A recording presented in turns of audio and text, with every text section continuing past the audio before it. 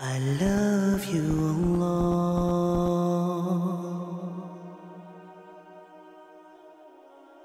How does someone end up taking the most priceless treasure that they can have in this life, our faith, and end up squandering it and losing it?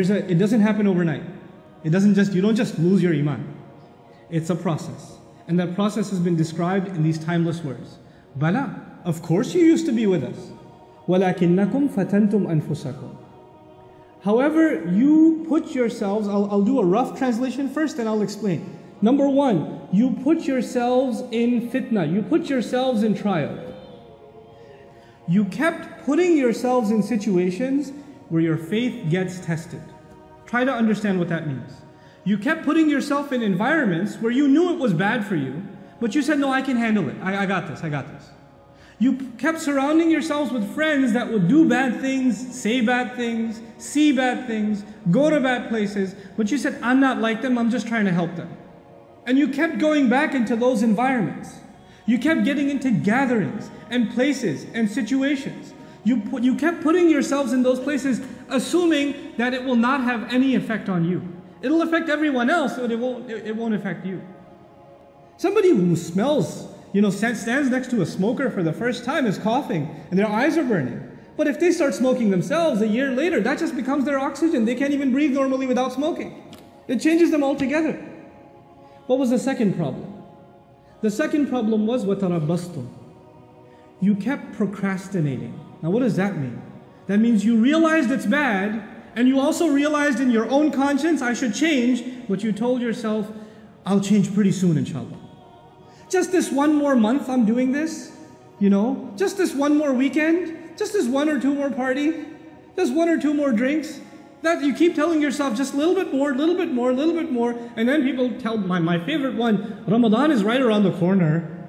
It's just 10 more months, 11 more months, Once Ramadan comes, man, I'll be totally different. And I plan to go to Hajj. Once I go to Hajj, you watch, I'm going to be a different person. But until then, just make dua for me. What is the effect of tarabbus, of holding off and holding off and holding off? Actually, you assume that you can put the brakes on at any time.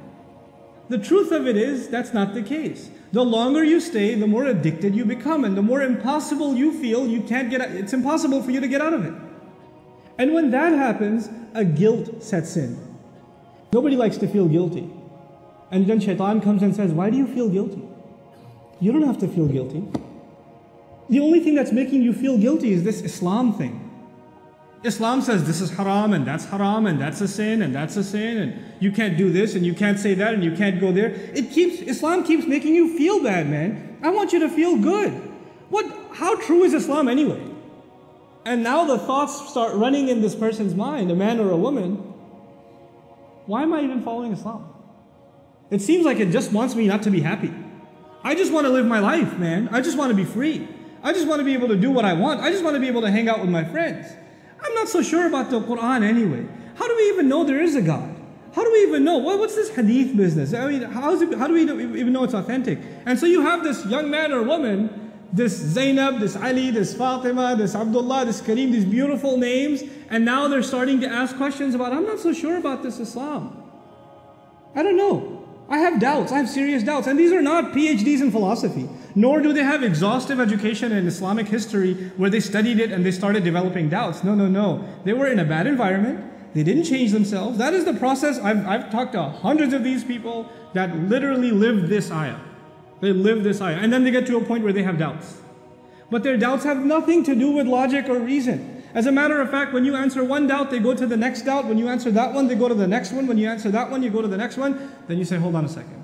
So how long ago did you start ending up in questionable kinds of company? And then the truth starts coming out. وَارْتَبْتُمْ. The very next words are, you fell into doubt. You started doubting. You know what doubt will do? It'll let you off the hook. You'll be able to say to yourself, well, it's not really absolutely the truth anyway, so I shouldn't feel bad that I don't follow it. I shouldn't feel bad. And now once those doubts settle in, then two things are taken away from you. The desire for Jannah is taken away. The desire for making Allah happy is taken away. The afterlife is nothing to you. The afterlife means nothing. If somebody even brings up heaven and hell, it's a joke to you. Well, if you take away heaven and hell, if you take away the motivation to end up in the reward of Allah, or get away from the punishment of Allah on Judgment Day, well, the only motivation you're going to have left are things that are left in this world, isn't it? And this life will be money, it'll be fame, it'll be leisure, it'll be pleasure, it'll be material things. That's all you ever think about, that's all you ever care about, that's all you ever want to know about, that's the only thing that ever interests you, that's the only thing you make efforts towards, because you think all of these things are going to bring you happiness. They'll bring you contentment. So the next words are, وَغَرَّتْكُمُ الْأَمَانِيُّ. False hopes deceived you. You had false hopes that some kind of worldly thing will bring you happiness, and you ran after it. You gave all of your life to it. You keep looking for something more to fulfill you and fulfill you, because the thing that will completely fulfill you, the pleasure of Allah, is no longer there. That desire is no longer there. وَغَرَّتْكُمُ الْأَمَانِيُّ حَتَّى جَاءَ أَمْرُ اللَّهِ, until the decision of Allah came. This was your life. This, according to the believers, is a summary of a person's life that lost their faith.